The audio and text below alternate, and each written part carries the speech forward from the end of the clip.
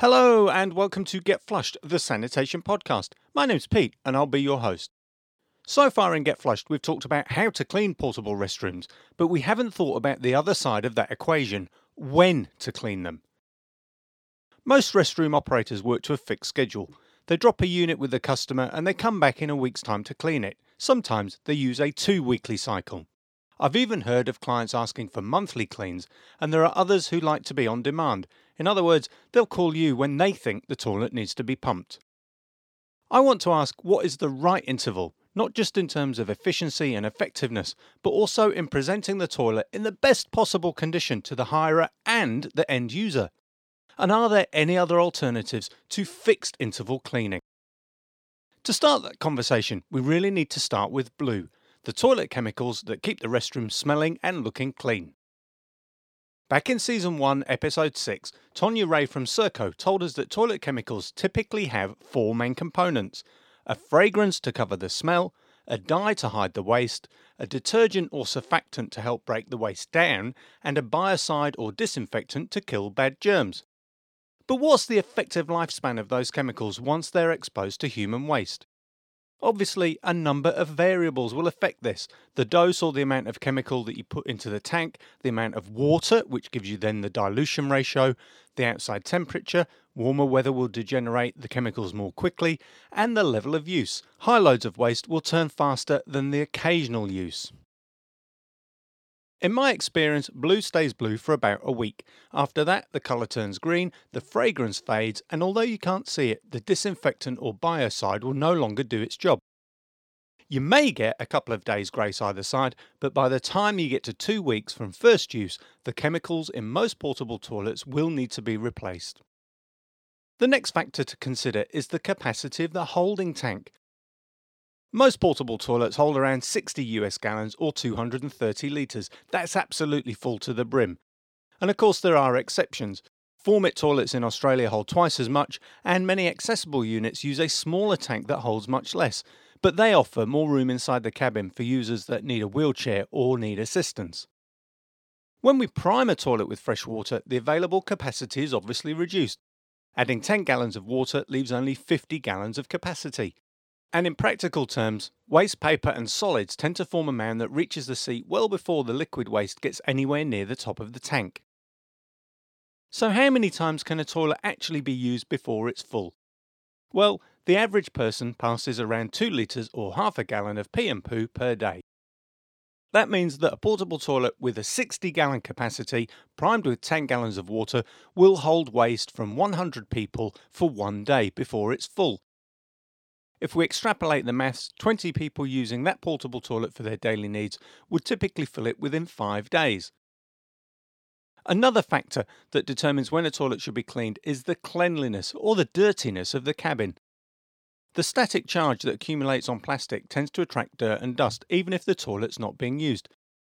And as soon as you add users or foot traffic, you get mud from dirty boots, greasy handprints, rubbish left on top of the tank and the floor, and of course, there's always someone who can't hit the target with their number 1s or number 2s. And when that happens, the unit will need to be cleaned or taken out of service until a technician can arrive. I'm happy to admit that I used a simple and naive calculation to work out how many uses a toilet can hold, but I think you get my point. And that simple equation, coupled with my experience as a pumper, makes me think that a week between cleans is actually about right. The only exception would be on sites with fewer users or those in cooler climates that can often last for 2 weeks. But anything longer leaves too much to chance and leads to a much less pleasant restroom experience for the end user. The main advantage of running weekly or even 2-weekly cleans is that it gives you a firm structure for the business. That only works if you plan properly and adjust the workload according to demand. It definitely makes sense to go north, south, east and west on different days of the week if you only have one truck. That will help to reduce unnecessary travel and it will keep down your costs. But one thing I've learned is that routes don't remain constant or static. Unless they're on a permanent site, portable toilets come and go as jobs start and finish, and the operators have virtually no control over the location of their next hire. The perpetual ebb and flow means that routes need to be constantly tweaked. While north, south, east and west might work today, shifting patterns might mean you need to run north, south, east and east in a month's time. And we see that when construction starts on a new subdivision and there's increased demand, which leads to a higher density of toilets on site in one location. If you have multiple trucks in the business, it gets harder to plan routes. In fact, even with good software, I'd say it's pretty much a full-time role for at least one person in the office. Signs that your routes are out of balance is that drivers take much longer to complete a particular run compared to everyone else, or they trade jobs at pre-start to balance the route themselves. I'd try to avoid that because there's no formal record and the office can often be left without key information. But that said, the people with the most accurate information about the viability of a route or whether a particular job needs to be switched to a different day are the drivers themselves. And that means it's important to ask for their ideas and listen to their suggestions. Adopting fixed routes and fixed intervals between cleans means that the operator puts their company's needs before their customers' wants. And that makes sense. After all, the aim in business is to make a profit, so why wouldn't you reduce costs by optimizing routes? Most clients will understand that that's the way you work. Where it could have an effect is when pickups, deliveries or cleans are time critical. And that usually happens when the job is about to start or finish, or in high-rise situations where you have to coordinate with a crane operator to get the units lowered to the ground for service. And if you keep those customers waiting, you're likely to cost them money, and that could cause them to switch provider. That's a good segue into on-call or on-demand servicing. You meet some clients who say, "I'll call you when the toilet needs a clean." In my experience, they're more trouble than they're worth. You see, they'll usually wait until the toilet is absolutely full to the brim or overflowing before they call you. And of course, they expect immediate service today, now. That will put the operator under undue stress. If they explain they can't come now, they're invariably met with howls of protest from the client. If they drop everything to attend, they disadvantage their loyal customers, the ones who pay them week in and week out for regular, reliable service. Nobody in their right mind would jeopardise regular income for an occasional one-off job, especially when that late caller wants same-day service for the lowest possible price. My response to requests for on-call service is to offer it at a much higher price. I'm talking about $200 or $250 per call. Why? Because that's what it takes for me to drop everything else to service that one client. A better alternative is to offer them a weekly clean at a regular price. If they won't accept that, I'd ask if you really want them as your customer. And I say that because it takes so much work to clean a toilet that hasn't been attended since who knows when. It takes longer to pump the tank that's full to the brim, and it takes longer to weech off weeks and months of dirt, grease and grime. Pumpers shouldn't feel too bad about raising their price or declining those occasional jobs, especially where that customer wants to hire one of your toilets. You wouldn't neglect the engine oil or the brakes on a car, and similarly, you shouldn't neglect the cleaning in a portable toilet. Loyal customers who value your service will understand and appreciate that, and they'll pay a fair rate. Now, I'm told that things are much more competitive in the restroom industry in Europe. Regular correspondents tell me that over there, the lowest price wins and customers often call the shots. I can believe that. I grew up in the UK when it was common for the culture in the workplace to be combative and adversarial. In that environment, it was unusual for people to work together. They always tried to get one over on somebody else. But it doesn't have to be that way. My experience in New Zealand, the reaction across the world to Get Flushed, and the willingness of people in the industry to share ideas, opinions and information show that healthy and positive collaboration is possible. A couple of years ago, I worked with a telecommunications development team to build a remote sensor that could measure the remaining capacity in the tank of a portable toilet. The device was fitted inside the toilet and it measured the free space between the top of the tank and the waste. We tried two different methods, a laser and a sonic echo, a bit like a sonar. The results in the lab were really promising. The unit was mounted, the toilet was prepared for use, and the device was zeroed after we added 40 litres of water. As the amount of waste in the toilet was increased, the distance between the top of the liquid and the sensor went down, and we used an algorithm that converted that measurement into a percentage to show how much capacity was left in the tank. In theory, it was a winner.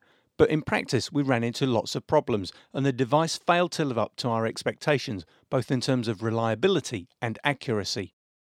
The first drama was caused by solid waste.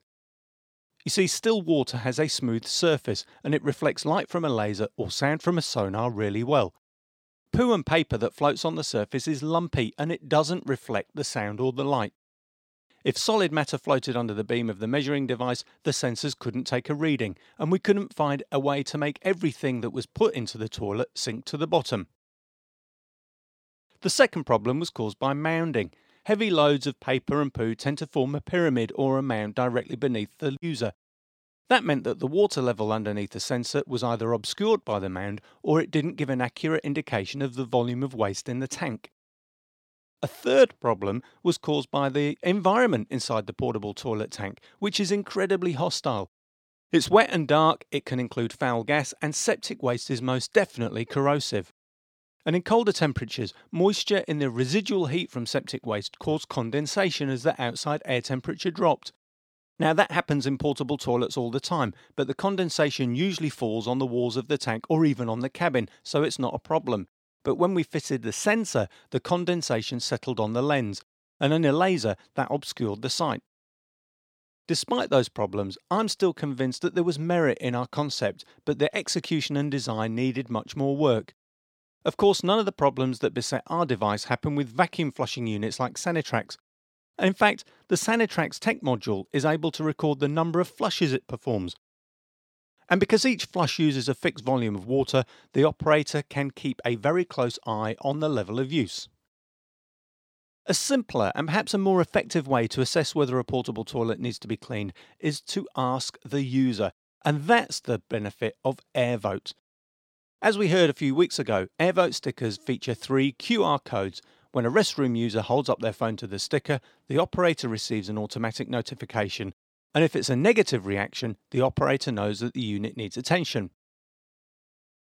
The biggest challenge facing AirVote is persuading toilet goers to use it, but that's more about familiarity than anything else. We've seen QR codes being used all over the world in COVID tracing over the past year, and it's become a really common habit to check in with your phone when you enter shops or other facilities. And as AirVote becomes more widely deployed in portable restrooms, I think the same will happen.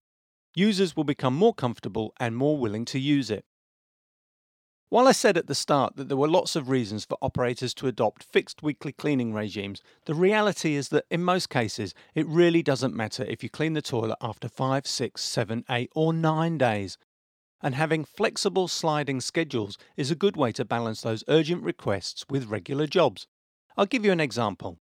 Imagine that your driver would normally visit the western suburbs on Wednesday and the southern suburbs on Thursday. Late on Tuesday afternoon, you get an urgent request for a toilet to be delivered to the south side of town on Wednesday.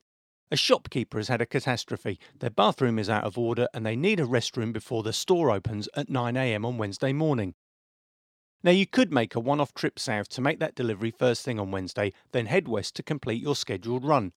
Or you could swap Thursday's jobs on the south side to Wednesday, make the delivery and carry on to service all of the south side toilets. That would save you driving all the way back across town because you do the western toilets on Thursday instead, and they're not going to suffer for the sake of a one-day delay. Now I'm not aware that commercially available software allows that level of tweaking and flexibility, but it would make perfect sense to make those types of changes in real time. In next week's show, I'll be talking to Chelsea Wald, an award-winning science and environmental writer from the United States, who's now based in the Netherlands. Chelsea has written and released a new book called Pipe Dreams, The Global Quest to Transform the Toilet. The blurb for the book says that Pipe Dreams daringly profiles the growing army of scientists, engineers, philanthropists, entrepreneurs and activists worldwide who are overcoming their aversions and focusing their formidable skills on making toilets accessible and healthier for all. The reviews for Pipe Dreams are really good, and I enjoyed a great conversation with Chelsea about toilets, technology and the global sanitation debate. I'm really looking forward to sharing that episode with you all next week. And if you'd like to read Pipe Dreams, it will be available in your local bookshop, through Amazon and from online bookstores. I've also put a link to Chelsea's bookstore in the notes for this week's show. In other news, the sanitation conversation on Clubhouse is really taking off, with the addition of a weekend meeting alongside our regular Wednesday evening call in the US. The conversation is for and by anyone with an interest in sanitation, whether they're operators, event organisers, suppliers, pump truck drivers, haulers, or even toilet users. The level of discussion and debate has been really compelling as more and more people join in. Now, if you're not aware of Clubhouse, it's an online audio app that allows users to meet and talk in real time. It's a free app, but it's only available on iOS, so you do need to be an iPhone user, and you also have to be invited to join. Now, the good news is we've got plenty of invites to share, so please get in touch if you'd like to join. Again, I'll put a link in the notes for today's show so that you can follow me on Clubhouse and be notified when the next instalment of the sanitation conversation takes place. Okay, that's all I've got time for this week. Please remember to follow or subscribe to Get Flushed on your podcast app so that you get every episode delivered direct to your device. And please remind your family, friends, colleagues, customers, and anyone else who you meet to listen to the show.